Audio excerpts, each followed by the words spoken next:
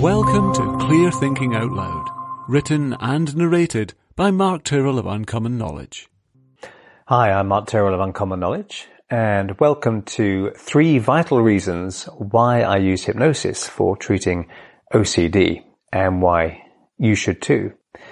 Obsessive compulsive disorder is a thief. It steals your life. And I can think about a particular client called Sheila who had great dark rings etched beneath her eyes, which betrayed just how much time had been lost worrying her life away. And there were reddened, calloused fingers, spoke of the millions of seconds wasted away pursuing her obsession. A toneless, unhappy manner of speech denoted relentless mental torture, and you see this time and time again in clients. Obsessive compulsive disorder can be hard to treat. And the first time I saw Sheila, she arrived 20 minutes early and promptly went up to the bathroom. And here she spent those 20 minutes frantically checking my taps were turned off after using them. 20 minutes checking they were turned off.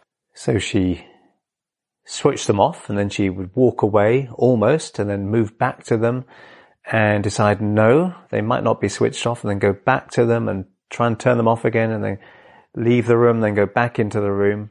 And eventually I said, Sheila, that's enough. I want to talk to you. And she finally came down.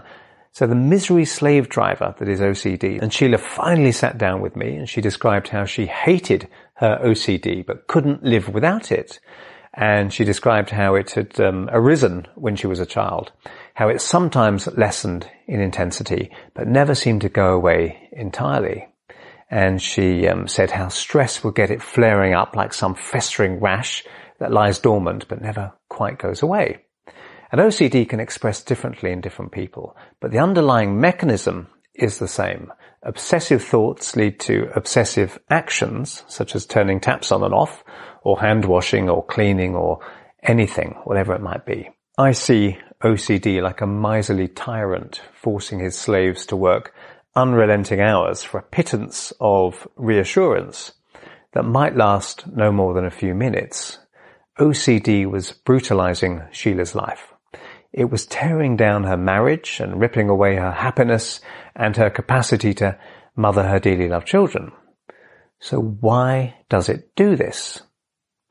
Superstition and ritual. Sheila felt that if she didn't check taps by turning them on and off, and then on again and then off again, then something terrible would happen to her kids or husband. Once they were turned on, she could never feel completely sure she'd turn them off properly again. Sometimes she would spend up to 4 hours checking over and over when she was at home. Now, this OCD checking was meant to be an anxiety reducer, meant to give her a sense of control over events, meant to help her. But in practice, of course, it was doing the opposite. So I saw Sheila 3 times and used hypnosis to help her finally reclaim her life and leave that OCD behind. This is why I used hypnosis, and why you should too if you ever treat obsessive compulsive disorder. 1. OCD is hypnosis. Every single one of the hundreds of OCD sufferers I've treated over 2 decades have described how when they're obsessing or acting compulsively, they feel like they space out. Okay, they feel tranced out. During any hypnotic state, there's a narrowing down of your focus of attention at a given trigger, a feeling of time disappearing during hours of, for example, hand washing. You become inwardly absorbed as the imagination becomes more real than external reality. OCD isn't really a thought disorder, it's a feeling disorder, even an imagination disorder. So it makes sense to treat a hypnotic condition with hypnotic therapy. But there's also the subconscious mind to consider. So reason number 2, hypnosis communicates with the problem part of the mind. You might have heard the parable of the man looking for something in the street at night. Okay, and he's down on his knees looking for something, and his neighbor says, "What are you looking for?" And the man says, "I've lost my keys." So the neighbor says, "Well, where did you lose your keys?" And the man says, "Well, I lost them in my house." So his neighbour says, well, why are you looking for your keys out here in the street if you lost them in your house? Because there's more light to see by under this street lamp.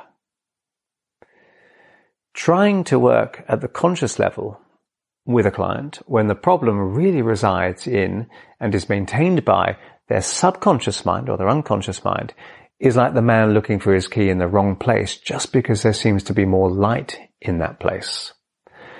But we can go further. Reason number 3, hypnosis is a great way to extract the fear from OCD. So I said to Sheila, how would you feel if someone physically prevented you from compulsively checking water taps? She said, well, I'd be terrified. Even thinking about that makes me feel anxious, not being able to check if I wanted to check. But what if it didn't make you anxious? What if Sheila could become totally relaxed with the thought of and the reality of not checking? The power will be taken away from the OCD right there and then, because OCD is fueled by fear.